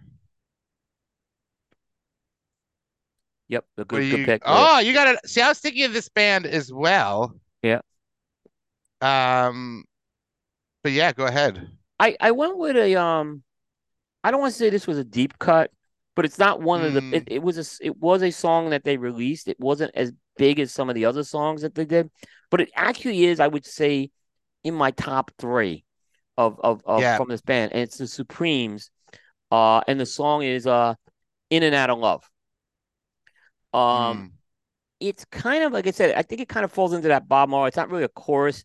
The first line is "Keep falling in and out of love," uh, mm, and but the song is "In and Out of Love," but they use "Keep yep. falling in and out of love." Keep following it. Um, and I love this track, and this was one of the last tracks that Florence Ballard was with the Supremes with. It's Mm, almost got this little Hawaiian vibe to it. mm, It's like I could see the Supremes like performing this on Waikiki Beach or something like that. Um, it's a great track. It's I think it really gets overshadowed by their portfolio and Diana's solo stuff. But if you ask me if I was building the Supremes and the Diana Ross Mount Rushmore, I mean, for sure, I'd have Reflections on there, and this one would be. Reflections is still my favorite one, but this one's That's my really, favorite. yeah, this one's really up there for me as well. Mm. I mean, I won't go through my whole Mount Rushmore. We may do that some on a show, but yeah. So but yeah, that was it, and yeah. So that was the Supremes. No, That's I what. love it. I was thinking of Supremes as doing some Supremes as well. They didn't make the list just because I fit other stuff on, but I'm glad you had it because I thought you'd have the Supremes. Yeah, Um, it's a little tricky to do with the Supremes. Uh, mm, because I thought about where did our love go, right? That yeah. was one where I was like, this one's right on the fence. As far as if it's a first verse or not, right? Because um, it's baby, baby, and then it's Mm, don't leave me. Yeah. yeah. Um, so I didn't really think it qualified to that. Um, I stayed in reggae, Coop, It did.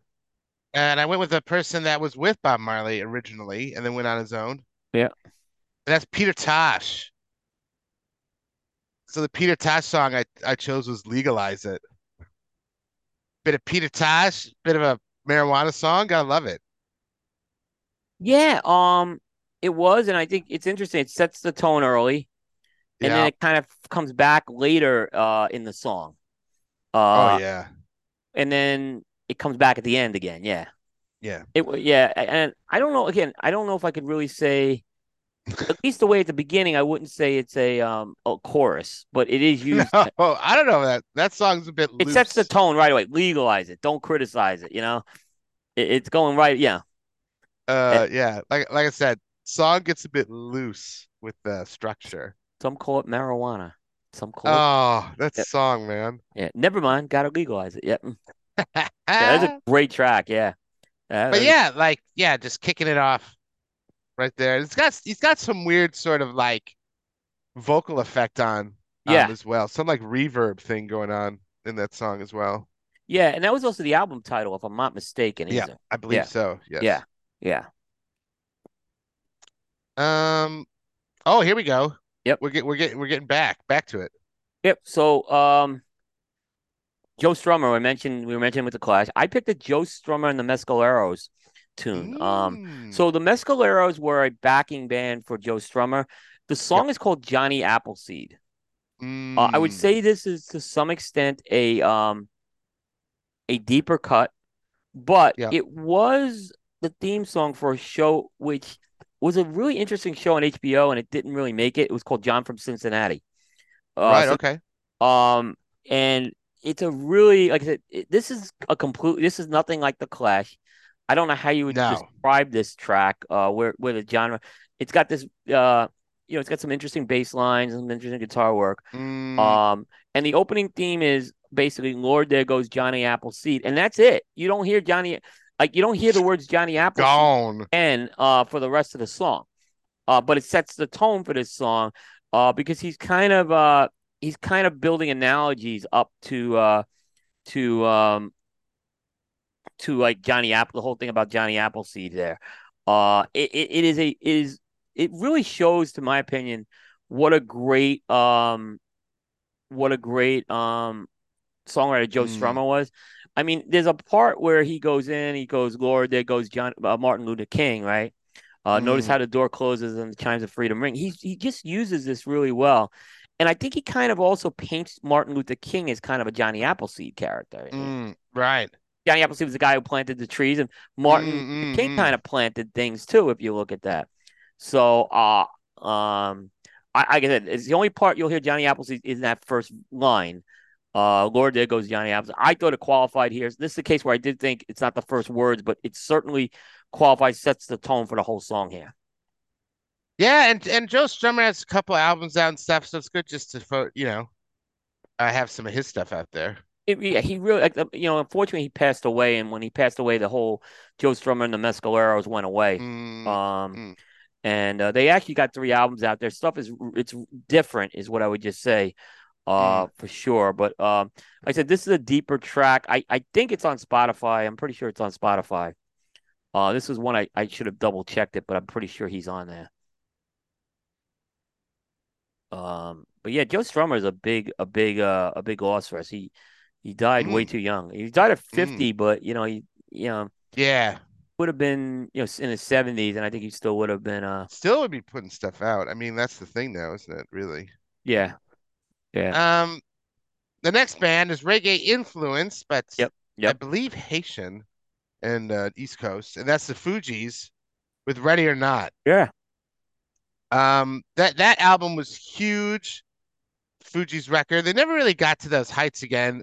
Because then Lauryn Hill is like, "Hey, I'm too good for you," and she jumps out, like she bursts that title out at the beginning of the song and really cuts through everything and just like jumps out there. And then she jumps out and makes Miseducation of Lauryn Hill, which is one of the best records of the Yep. 90s. Um, and and then and then similar to like we are talking about before, then her career just sort of like bottoms out. And she's never heard from again. And now recently, so she's been doing stuff recently, guest starring on some stuff. She's actually touring Australia with Coffee, Oh, doing interesting. the Miseducation of Lauryn Hill record. That's cool. It's very cool. But the Unfortunately, Fuji, she's not gonna be here, but yeah, the she's Fugees in were very Australia. similar to Finding a Cannibal. They had two albums, Yeah. and then that was it. Yeah. They Yeah, really I did. think the band just sort of imploded, Yeah. And this unfortunately. song you picked, Dave, Ready or Not, is a very well written song. I mean, Mm. you could pick apart the lyrics of this song, and it really is a good job. I think the Fugees did try to get back together a couple of times, but I think uh, they did. I mean, not they've as far as sort of, album. I think they've done some live stuff. I mean, oh, I just remember this album, the standout of the album is Lauryn Hill. Like you hear this album and you're like, man, she is good.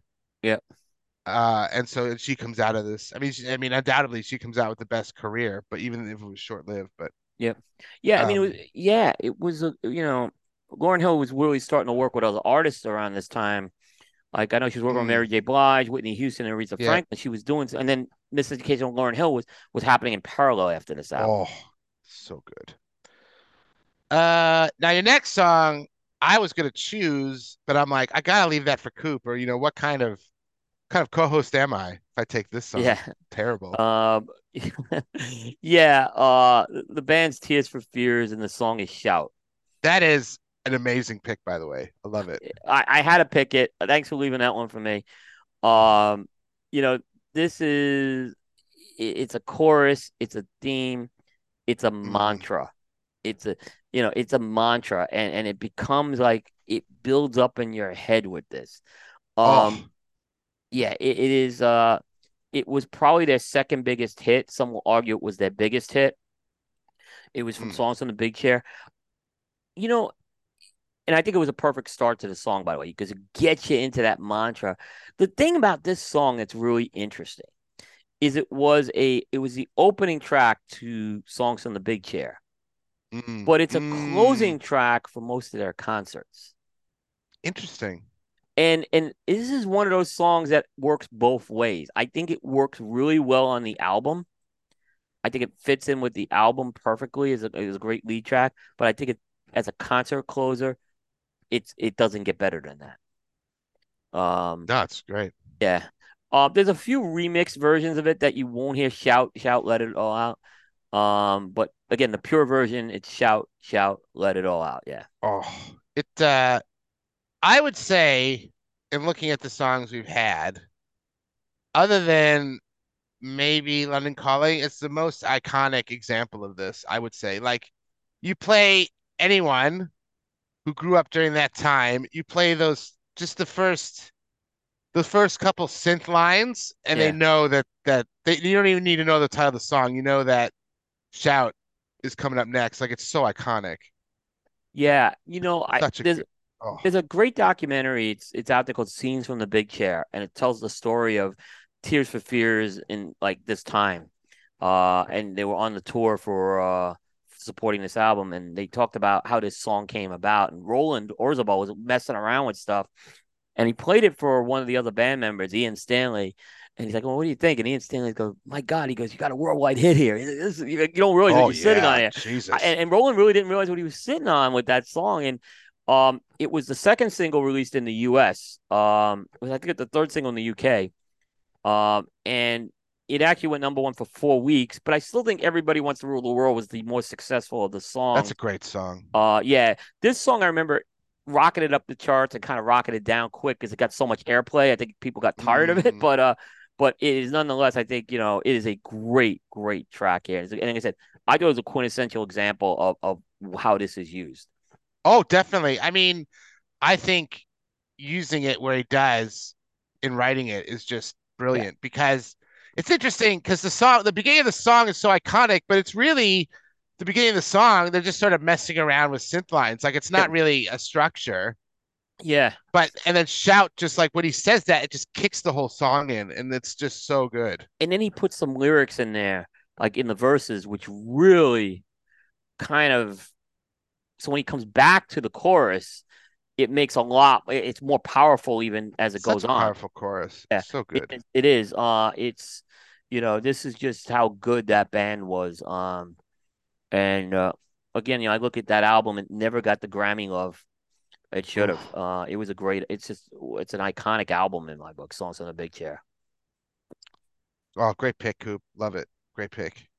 Um, I forced this one in And here. dude, It took me a long time to find. So there's a lot of songs. Like I said, I talked to Coop when he told me this idea, and I'm like, oh, that's so cool. I'm gonna look into that tonight. And I like played songs, and I think in an hour I had like 50 songs. But then right? I was like, we're talking about Taylor Swift. I'm going to the concert. Surely, Coop. Surely she has a song. She has so many songs. She must have one that fits this. Yep. It took me a very long time to find it. Yeah, you got to Um, go. It was because it's later in our portfolio. Actually, this one later too. in the portfolio, I went with Taylor Swift, Betty, Great track. off of Folklore. Great track. Um, it's a theme that she explores a lot on the record, which is she's subverting the "Love Gone Wrong" song. So for a long time, Taylor Swift, as you know, and she still does, it's sort of the open joke, is that she's always writing songs about when her relationships break down. Yeah. Um, but what she does on this album a lot is she sort of gender bends that or turns that on its head. So in Exile, it's love gone wrong, but it's gone wrong because the guy is a bit toxic, and you kind of get that through that duet structure, which is really interesting. In this one, she sort of gender bends it.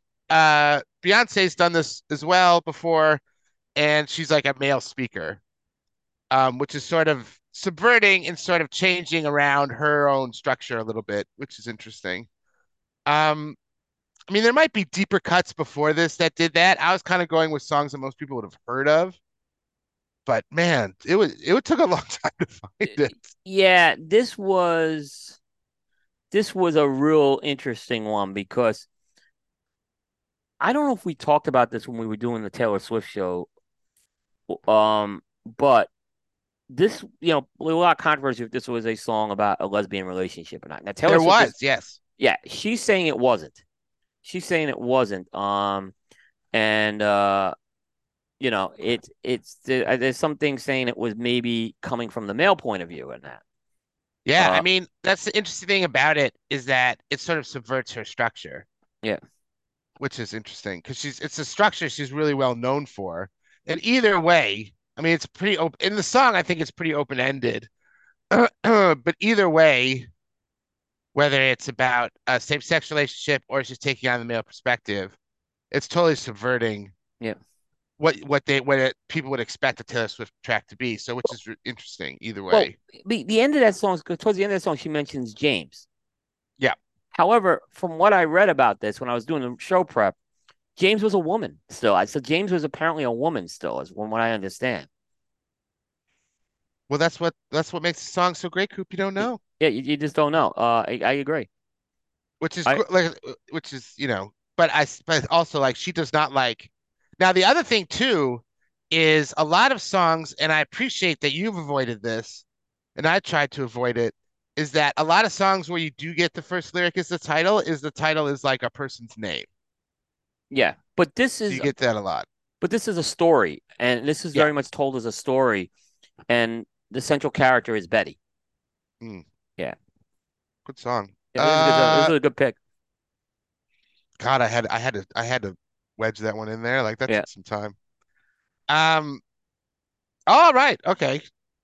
Your next one here, Coop. Yeah, funny thing is, when this exercise came up, this was the first song that came to mind for me, believe it or not. Not shout, Really? not shout. It was shout was probably the second one, but this was the first one, and it was uh because we talked about Brian Adams on a previous show. This is Brian Adams as somebody. Um, and it's really the opening verse. I've been looking for somebody, and this kind of sets the tone, and it's in the chorus. Mm, And I think it really sets the whole tone of this song. I think this is a really good song by Brian Adams. mm.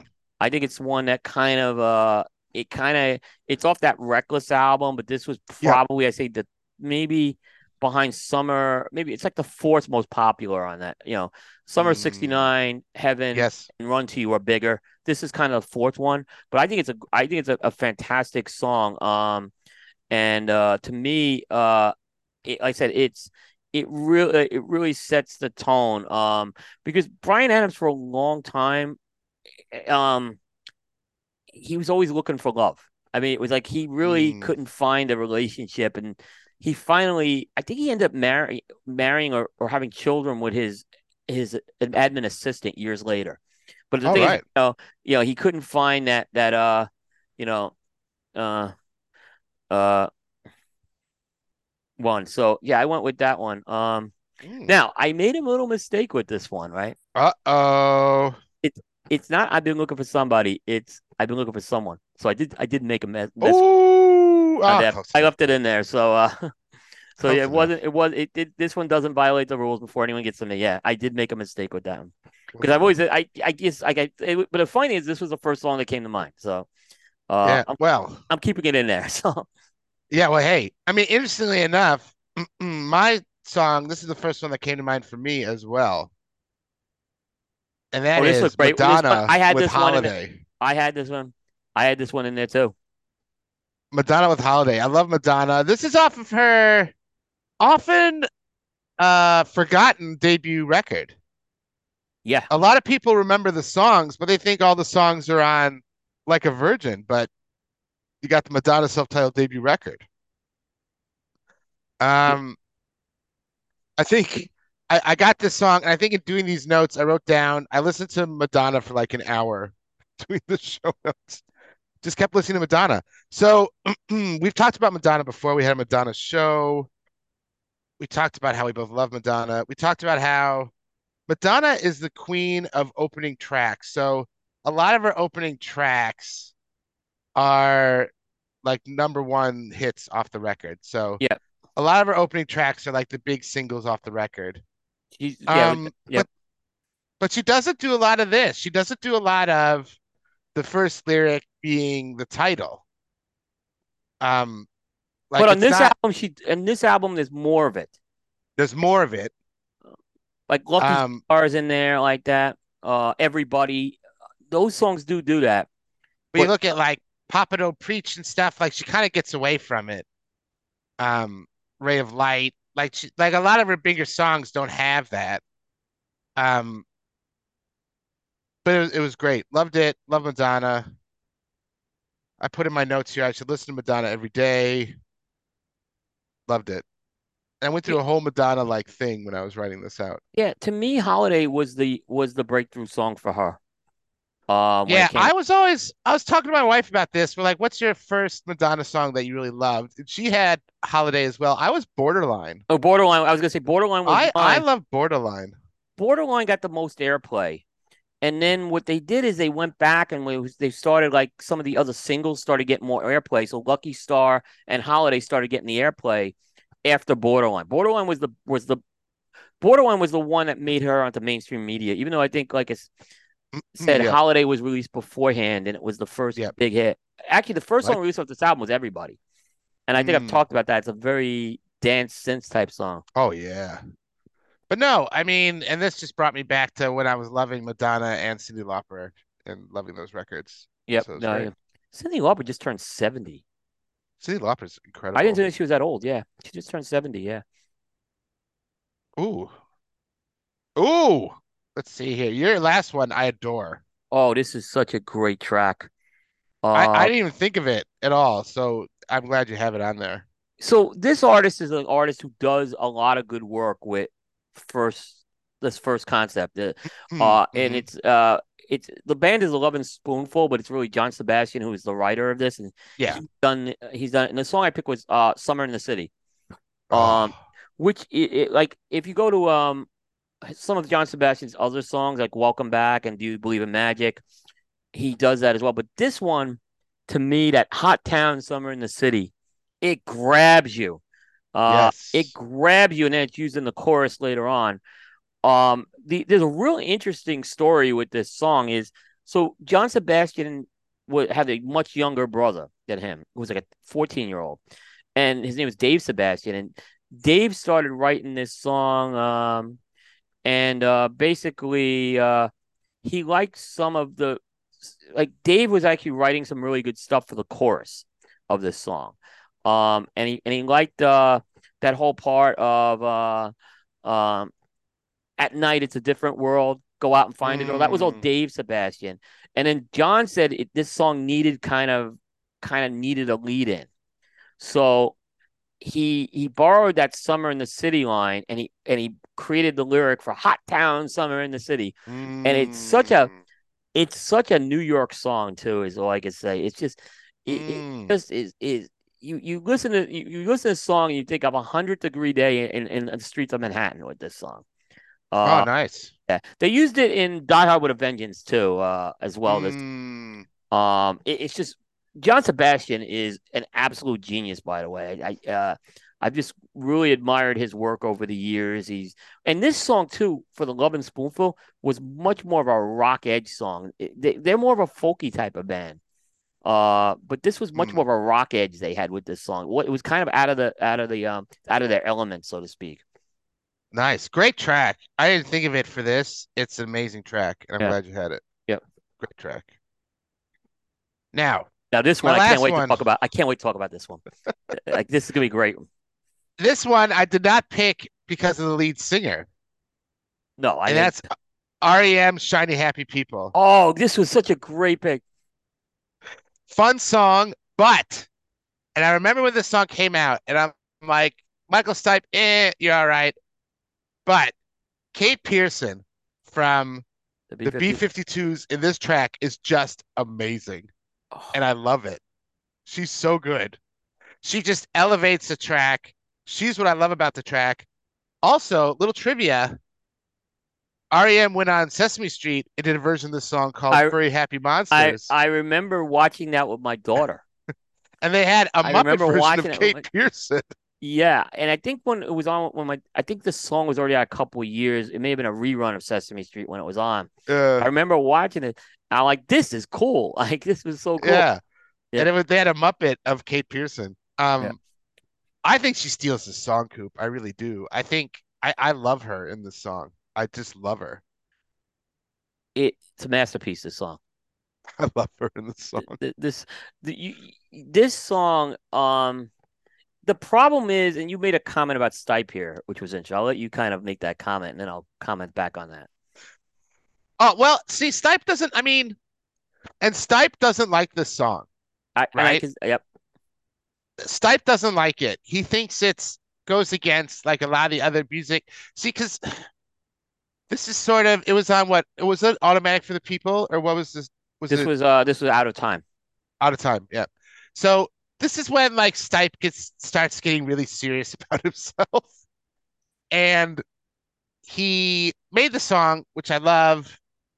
He hates it. He hates the song, but everyone loves Kate in the song, and I think Michael Stipe needs to get over himself Yeah, but about this so song.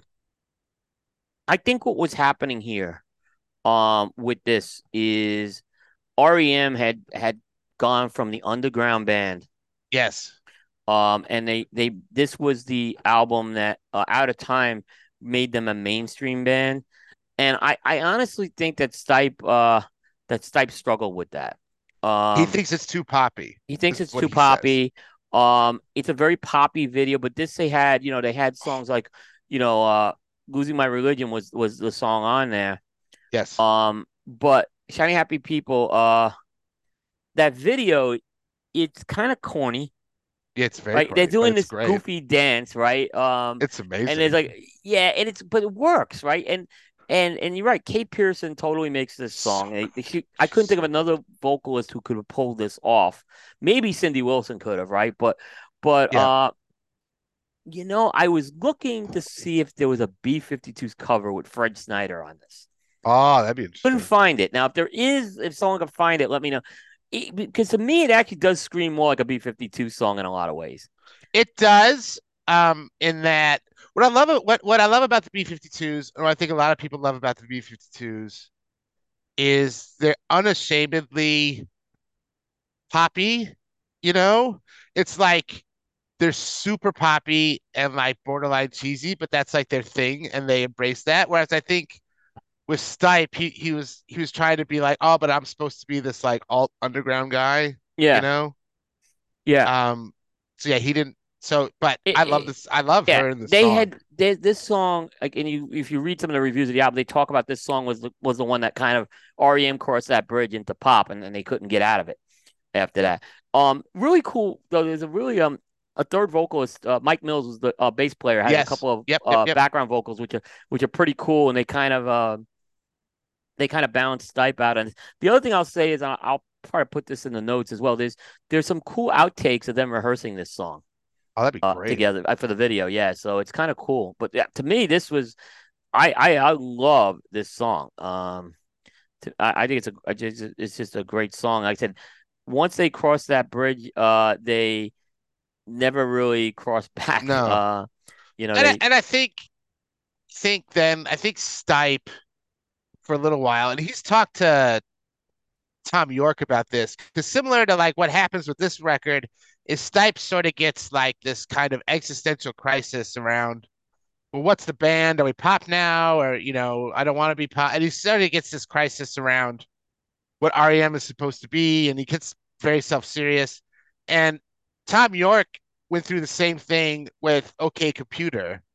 Like, are yeah we too big now? Are we corporate now? And Stipe kind of talked him down because he said, well, I kind of went through that too, and you gotta get over yeah yourself. yeah Um, so yeah, so yeah, he kind of I mean, and this was an interview from a while ago, so I don't know if he's turned it around on the song or not, but it's good, it's great.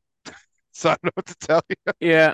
I mean, Automatic Fit people followed it up, and he had songs like "Everybody Hurts," which I think he tried to get Well, a yeah, little back he's then. like, I'm done with that stuff. Yeah, Yeah. uh, I, you know, yeah, um, agree with Kate you on that. Pearson's so good. Kate But Pearson's so good. if Kate Pearson, who is I believe Kate's in her mid 70s now. She's putting out music still. She just put out She a still looks record for great. She still looks Halloween. great. She still looks great. Yeah. They had a reunion not so long ago, I think, the B-52s. I really do like the B-52s. They have a great catalog. To me, Rock Lobster is a great song. Oh, Rock Lobster's great. Yeah. Uh, but to me, But yeah, that's what they mean. Like Stipe does Shiny Happy People and he feels embarrassed about it. They do Rock Lobster and they're like, well, yeah, like they love it. Like I that's think that's the difference, is they really embrace that, whereas he sees it more as like embarrassing for whatever yeah, reason. yeah. No, I agree. I mean, but I think when they were selecting a vocalist, Oh, they couldn't have to done that. they That was couldn't have picked brilliant. anyone else. I don't know anyone else. Like maybe maybe Cindy Maybe, but Wilson, but the thing with not no. the the thing what Kate does is she just lifts the whole song up. Yeah, Like she just, yeah, like because I think if they didn't have that, it was just stipend everybody. Like it'd just be a bit too dour yeah, for such a happy song. yeah. But final thoughts here, Coop. This was a great exercise. I think we can, like I said, even though like I said, I cheated on one, right? But it was because I misheard the lyric, right? When I mentioned it. Um, but in general, I think it was a great exercise, and that shows how challenging it was. Me kind of cheating on one. I think we could easily do another show with this, by the way. Oh yeah. And then I was telling you, I think there's some things that we can do, like we could possibly do. Last we talked about maybe challenge ourselves, see if we can find the end of the I song. wonder if they've done that. That's gonna be hard. Or not using the title of the song, not in the song at all. Yes. So I think there's a lot of things in here. I think the other thing that's really good about this, Dave, is it does. if you want to pay a little more attention to lyrics, this is a great exercise. Because you could see it, okay, is that lyric a is it kind of gimmicky to get you into the song, or is it really setting the tone? Is the lyrics of the song kind of supporting that first line? Mm, Is it worthy of being that? It brings the question of it. How is it using a chorus? How is it using the start of the verses? So this is a good exercise to go through if you kind of really want to get into the lyrics of a song here. Which I don't know mm, if we've done too many lyrical type of songs, but this one's no. much more of a lyrical exercise you're gonna go through. Yeah, we should look into that. And people are all shouting at their radios or whatever about not including the We one only picked song that I had, we only could pick 10 songs. Yeah, but I was gonna do it. It was Frank Sinatra I thought with about "Come to. Fly with Me." Yeah, But we I thought we do Frank a lot, we do Frank a so I tried lot. to. Surprisingly, this was a You, tougher exercise to do it in excess, and I didn't put a lot into it. yeah, Uh, I I almost had Suicide Blonde, Suicide Blonde was the one that came to mind.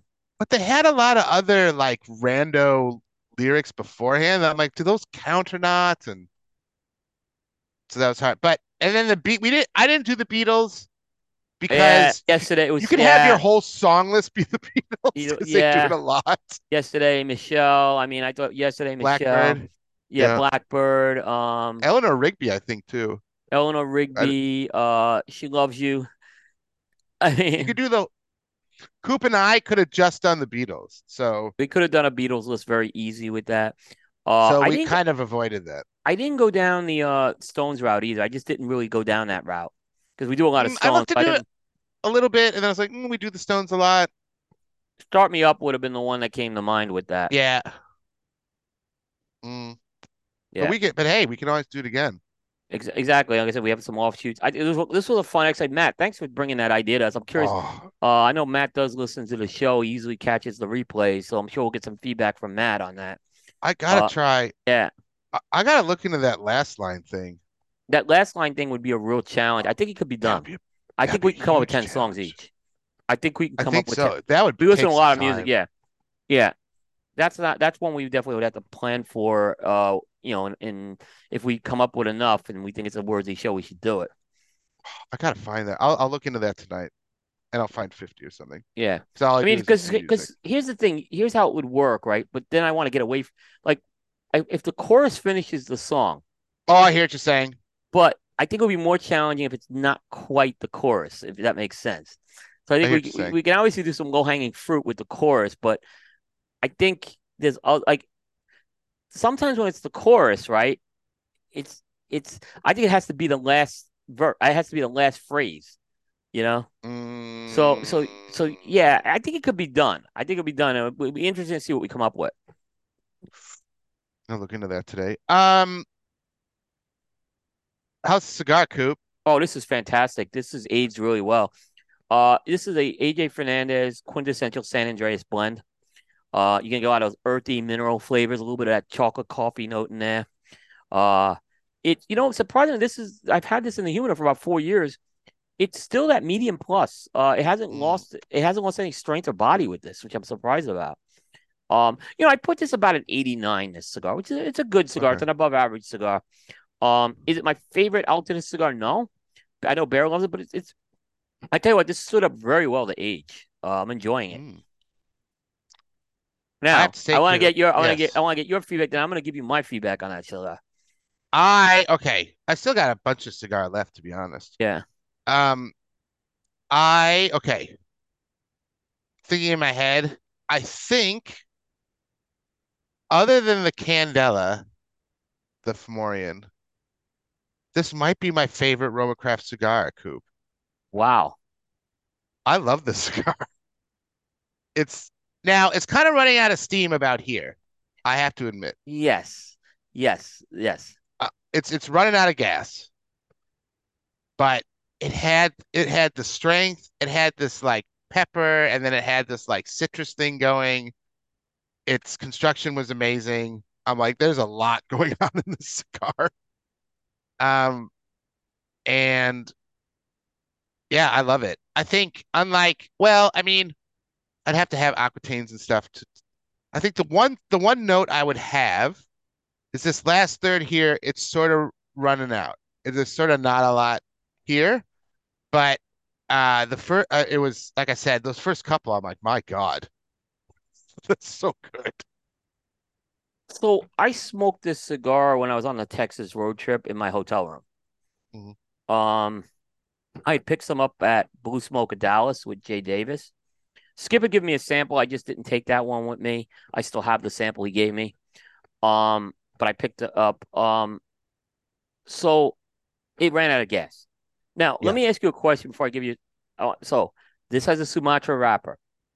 The Volstead has Yep. a Sumatra wrapper. Which is the better cigar? Now the Volstead I have. Oh, That's where I go. To me, the Volstead's the better cigar. I had the Volstead in the 4.5 by 60, which Yep. I think is his best It's size. a good size. I've smoked that size since you did it, by the way. It's Yes. so good. All right. Yeah, it's so good. I'm so yeah. Here's where I'm going with Those this. first two thirds were so good. I expected something radically different from both Ernesto and Skip with this cigar. To me, the Hmm. beginning of this had too much of an Ernesto feel to it, Okay. and then it ran out of gas. Now, I've only smoked it once, so I want to be fair to it. My first impression of the Volstead was better. Mm. Not a bad cigar, but it runs out of gas. This cigar just ran out of gas in the second half. Mm. I could see that. But it Because was right good in the first. now, I could see you liking the first. Now, the first third, this is what I'll say. It wasn't bad. It was good. Ernesto makes a good blend. I didn't feel the Skip influence in this blend, to be honest with you. right. I And think I feel it in the strength. this, yeah, but I've I seen think it's Ernesto. I strong. know Ernesto could do a strong cigar, but yeah, I would Yeah. say that Yeah, that's fair. it's a stronger. I don't think Ernesto's done a Sumatra with this much strength. That's correct. I'm going to give you that. I mean, I might have to smoke the Volstead. I mean, I know I'll have to smoke it again, don't get me wrong. Yeah, But I might have to have it again just to compare. But those first two thirds were so good. I am really surprised. I haven't seen a lot of reviews of this cigar yet. Oh, that's true. I have not Now either. this will be. I'm finishing up the coupe year at the end of It's the been month. out for a bit too. Yeah, it came out after the show. That's why it's not gonna. So I'm gonna pay more attention to it once the coupe year is over. And then it's gonna go through a more rigorous review cycle at that point. So I'm just, uh, it's got to go through a fair review on that too. Smoking in my hotel room is still. I smoked it. I paid attention to it, but I'm still surprised I haven't seen a lot of reviews of this cigar. I think once you Given all hit that the hype with this final, cigar, yeah, I think the first two thirds live up to the hype, and the first two thirds are really good. I think where I'm at now, it's still good and it's strong, but like there's not a whole lot of complexity going on. yeah. And the flavor notes I'm getting aren't like the best. Um, but it was it was really good. So yeah, so when I said that this was more of an Ernesto cigar, I got to be fair to Skip here. He's working with completely different tobaccos that he's never Mm. worked with before, right? So that's a little bit unfair for me to like ding that, but I don't know. I was just maybe it was just I was so when you mentioned the strength piece, I'll say that I can see where this went with. That's a fair comment with that. Construction's amazing. Yeah, I mean Ernesto's construction is, and Skip was, look, Nika Sueño's construction's always been pretty solid too. Mm. Uh, I saw he was complaining about a half wheel review. I think this Uh, had aged quite well. yeah, yeah. He was I'm complaining about a curious, halfway but review. yeah, yeah. But that was on the Volstead, I think it was, not the Quincundiera. Quincundiera. Volstead's a good cigar, man. Volstead's a good cigar. It's not your typical Sumatra, and I'm not a big Sumatra guy. It's probably my least favorite wrapper. I would love. I mean, I know you're saying it's like a one-off. It'd be interesting to have this in a 4.5 by 60. It'd be Just, I love interesting to his. see would Skip, and this would be a question when we have Skip on. Would he ever consider like trying to source those tobaccos and do it at Nika's? I don't know if Ernesto will do another run for him because he's busy, right? Oh yeah, I don't yeah. know if Skip wants to do another run of it, right? But I would be curious if Skip would try to recreate that brand, get the tobaccos and do it at Nicasueño. I'd be really curious for him to, and maybe that's something he's thinking of doing. And that can always be the emphasis of some other project too. he gets the other tobaccos, then he messes with it, and then it becomes something else, right? But I would Mm, be curious to see because I think there's enough there to certainly go by with that. mm. You know what cigar I've had a lot of lately that I ordered more and I can't get enough, which leads into our new music 45, you know, is that Postania Connecticut Toro, man. Oh my the God. the whole Coop team except for So me is on board with that cigar. I'm not it's so against it, right? good. But Bear and Ben love that cigar. Oh my God. Bear and Ben are in love with, and you guys, you three are really. I mean, I'm in I love think with that's that going to be cigar. on all those guys' lists. I mean, Oh because I go back man. again. I like Intemperance EC better. That's why I Okay. kind of kept going back. But Well, yeah. yeah, but yeah, no, I mean, it's doing well that cigar for them. Oh boy, it is. And in the Toro, I have to specify it. For me, it's the Toro is just out of this Yeah, world. I only. What size did I give you from? I It's like gave. it was a What was Toro, the I one? think, Was from yeah. Pure Puro Yeah, Sabor. I I think it was smoked a the Toro. yeah, I smoked that one down at Puro Sabor. Yeah, I thought it was the Toro, and then you smoked the Corona Gorda. Yes. Yeah, God, the Toro. Oh, jeez. Um, it's I dream about that cigar. It's so good. yeah. And I'm not a big Connecticut guy, No, and you're that not. is You're not. just woo. Um, but yeah, that leads us into New Music 45, which is Cigar Hustler, my friend. Yeah. And sponsored by Cigar Hustler, located in Deltona, Florida. They have a great store, great retail store to go in, great humidor, great lounge, great customer service. Can't ask for anything more with that.